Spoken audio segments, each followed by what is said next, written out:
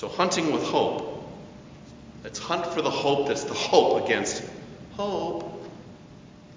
And for me, hunting against hope the past 4 years has meant recalling that no prevailing season of fear or politician lasts forever. Every dog may have its day, but the sun rises and the sun sets, sunrise, sunset, and all flesh is grass and withers and fades while God endures forever. The great influence.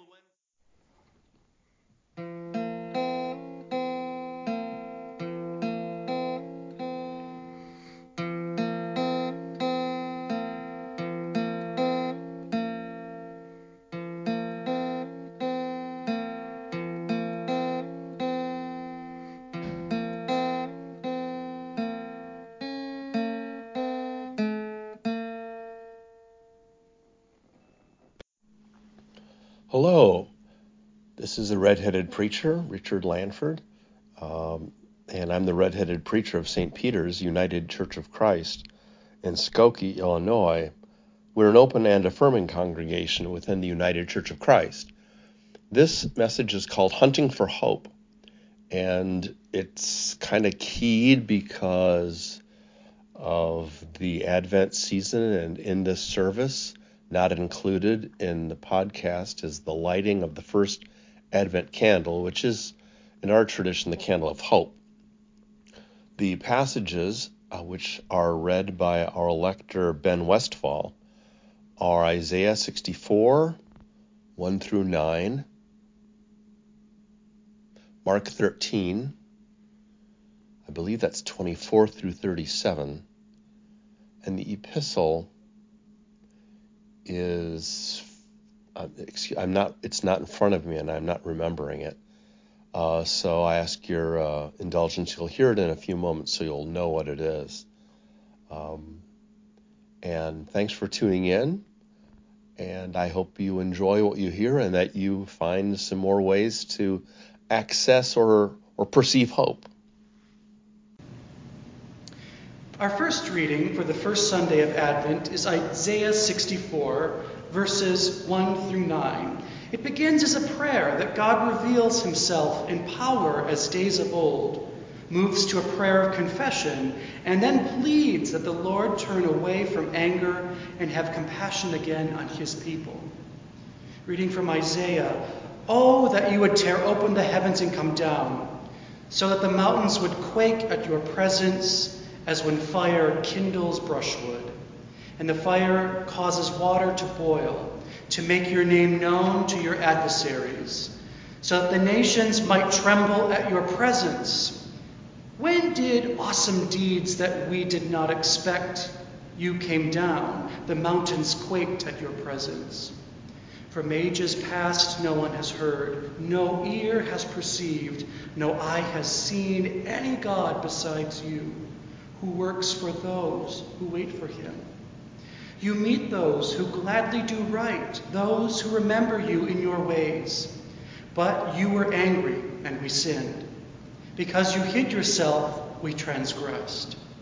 We have all become like one who is unclean, and all our righteous deeds are like a filthy cloth. We all fade like a leaf, and in our iniquities like the wind take us away. There is no one who calls in your name or attempts to take hold of you, for you have hidden your face from us and have delivered us to the hands of our iniquity.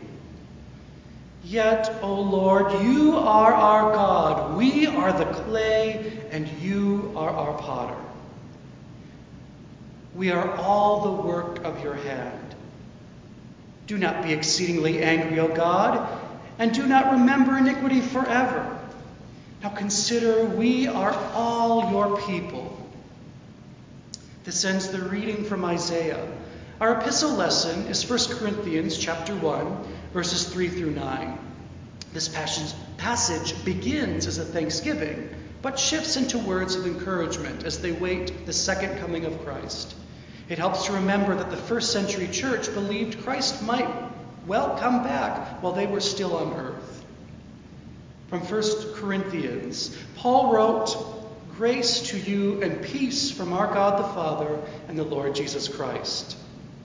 I give thanks to my God always for you because of the grace of God that has been given you in Christ Jesus.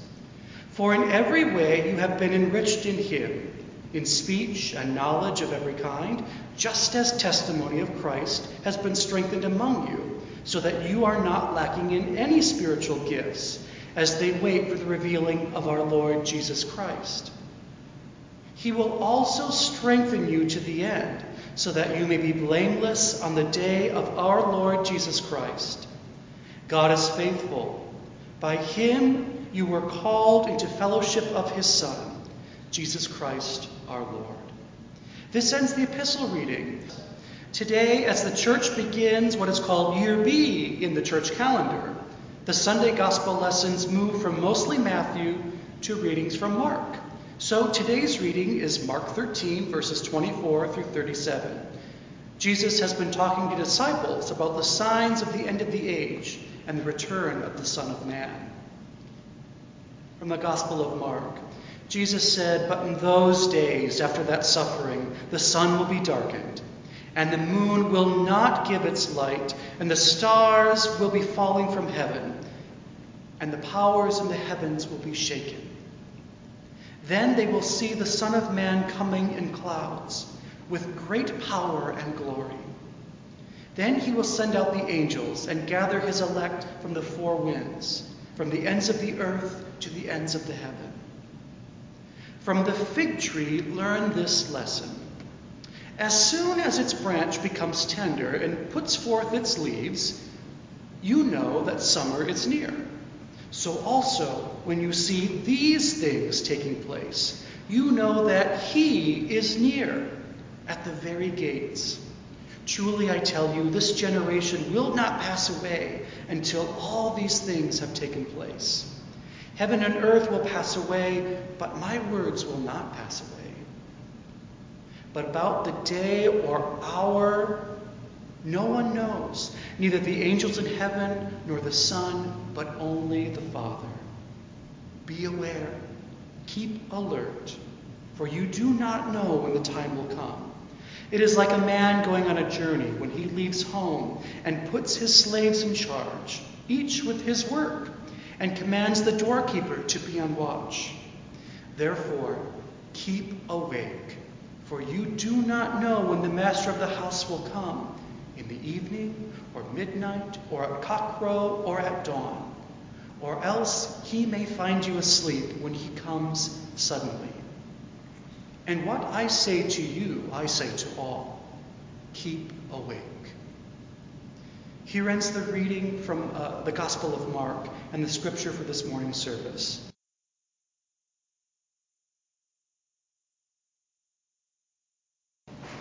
"Oh, that you would tear open the heavens and come down," sings Isaiah, and you or I might add, and bring a surefire, easily distributable vaccine for COVID-19 with you.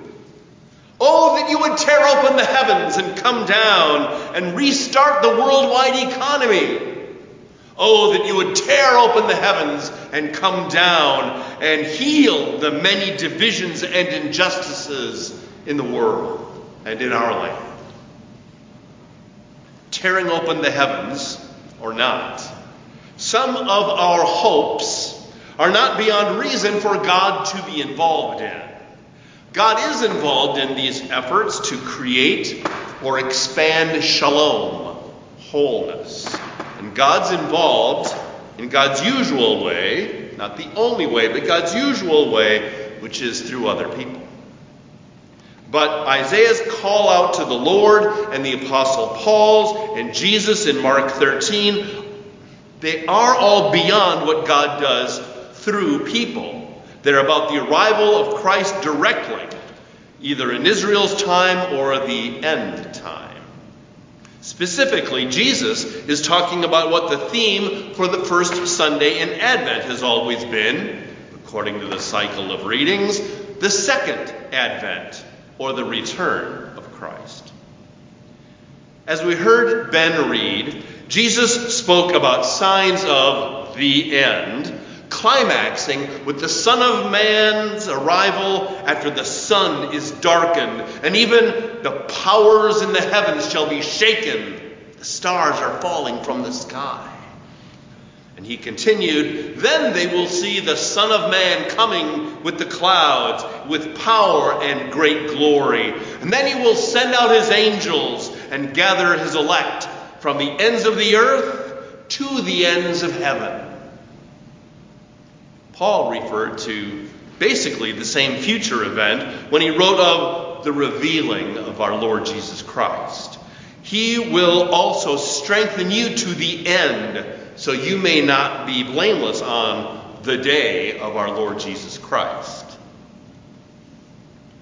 You, I, and countless others are hunting for hope in an historically deadly and difficult year.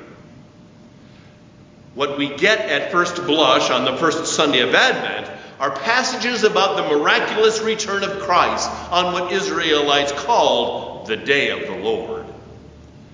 I will never discount that or its value, especially to the early church as it grew in the midst of repression and persecution. But having said that, I will share that this foretold event is one that I struggle with. Will Christ come again just as he said? Or are we to reinterpret this as something metaphorical and yet also very real? I mean, we know the clouds are symbols of the presence of God to save. Check Exodus. But I admit that sometimes the utter fantasticness of it all confounds me. What do you think when you hear these passages? How do you understand these words? The second arrival of Christ was a huge deal for the early church, and you can tell by reading the New Testament. Paul thought, as Ben said, the first century, they thought it was coming soon. Parables of Jesus in Matthew 25 indicate the bridegroom or the master or the householder have been on long journeys and delayed, or we don't know when they are coming back, indicating the early church is already wondering what's going on with no return yet. It filled, the return of Christ, it filled and still fills loads of sermons. Hunting for hope as a Christian should never forget these words of promise and accountability, even as they might perplex us. Yet is there no hope for us and our world grounded in faith, which also animates our works of love? Surely our hunt for hope will not come upon what by some is derisively called pie in the sky by and by, and nothing else. I'd like to share with you what I think of as a reminder about how to think about hope. I am Facebook friends with some of my seminary friends, one of whom lived across the hall from me for 2 years.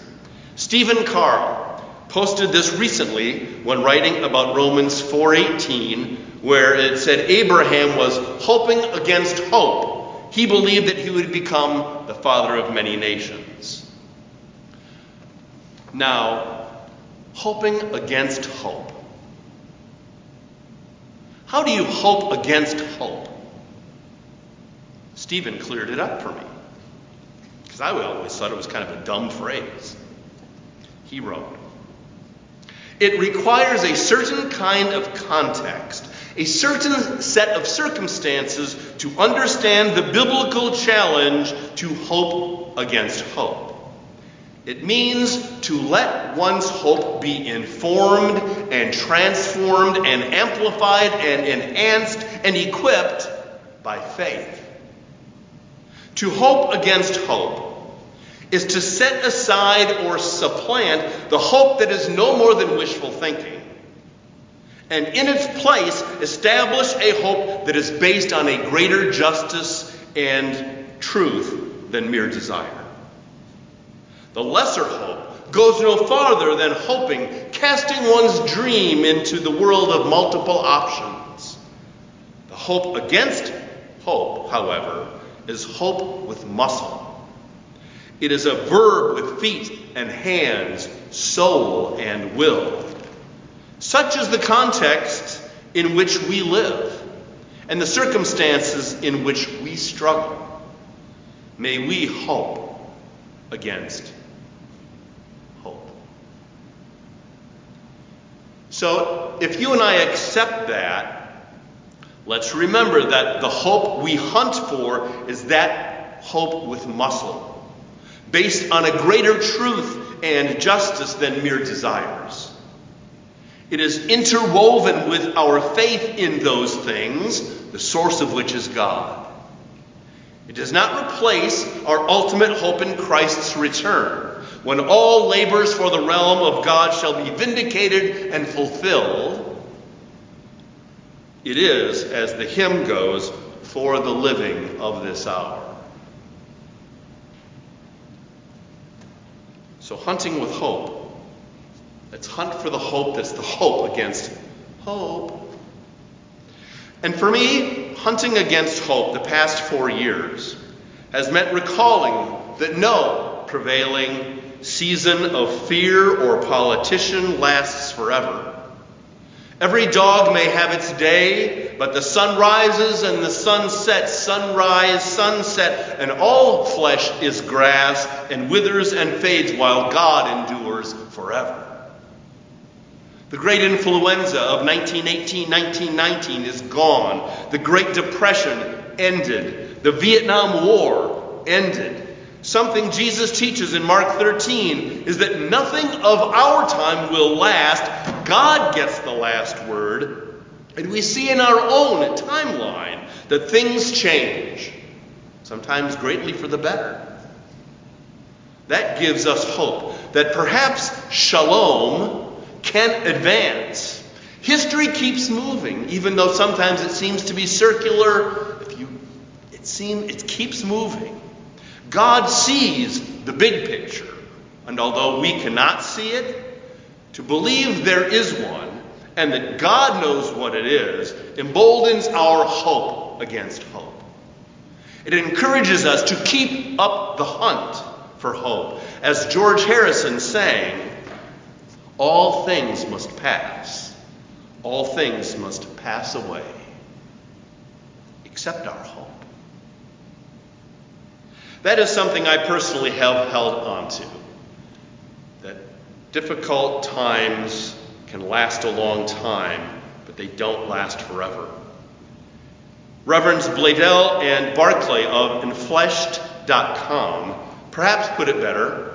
As shared by the pastor of Skokie's Central United Methodist Church, they wrote, and I quote, "People are waiting.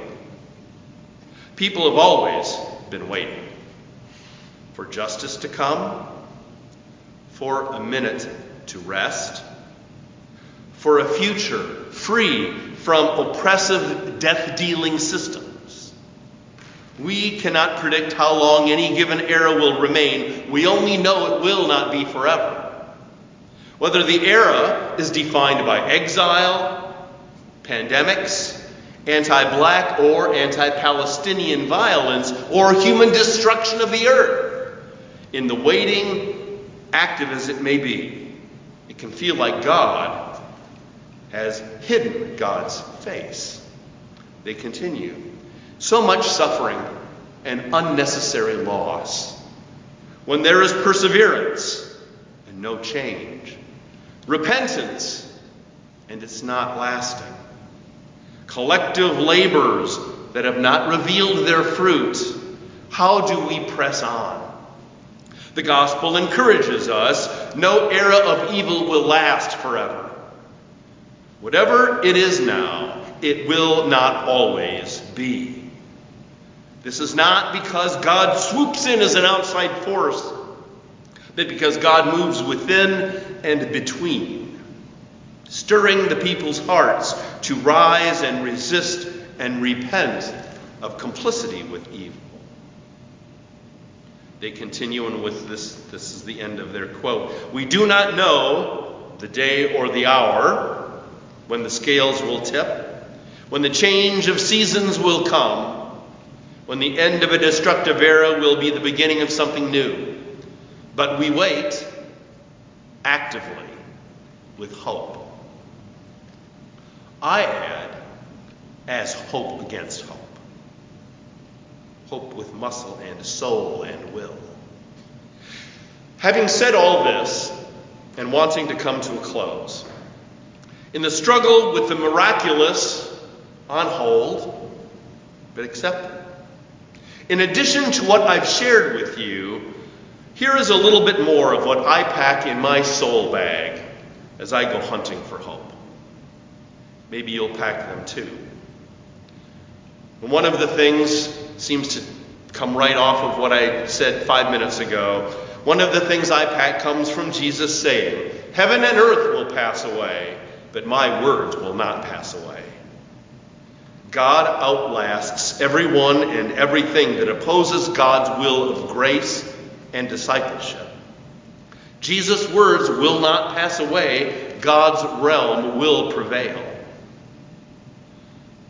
And alongside that is a standout verse in Isaiah 64. You meet those who gladly do right, those who remember you in your ways. God's words will not pass away. God also meets those who gladly do right and remember God's ways. And one later way this happens is found in St. Paul. Speaking of our own preparation for meeting Christ, most likely not when we encounter him in our lives on earth, but beyond this earth, he wrote of the Lord, "He will also strengthen you to the end, so that you may be blameless on the day of our Lord Jesus Christ." God is faithful. God is faithful. God will strengthen you and me for these days, and if we live until the day, will gear us up for that too. We cannot do this on our own, nor should we try to do it alone. So putting in that hunting sack, Christ's words will not pass away. The realm of God will stand over all God's enemies and hypocrites. God meets those who gladly do right and strengthen them, us, if we do right, to the end, whenever that is for you and me. Lastly, something I put in my bag. The plea from the prophet sounds like the one the Lord will respond to with mercy. Yet, O Lord, you are our Father. We are the clay. You are our potter. We are all the work of your hand. Do not be exceedingly angry, O Lord, and do not remember our iniquity forever. Now consider, we are all your people. That sounds a little like what Rose Sayre, or Katharine Hepburn, meant by her prayer in The African Queen when they thought they were going to die. Asking for mercy from the God who made us and gave us his Son to bring us back to God is something else in my bag as I hunt for hope. In faith, a God who has a love like that for our fallen human race is perhaps the biggest reason to have hope in God that there is. Now consider, we are all your people.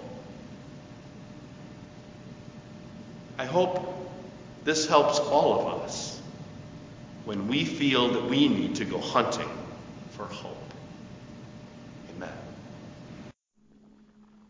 Something different about this message, which I do hope you found meaningful, is that it was near the end of the service. We, in Advent, are playing around a little for the season, not only with some new music, but also with the placement of the message within the service.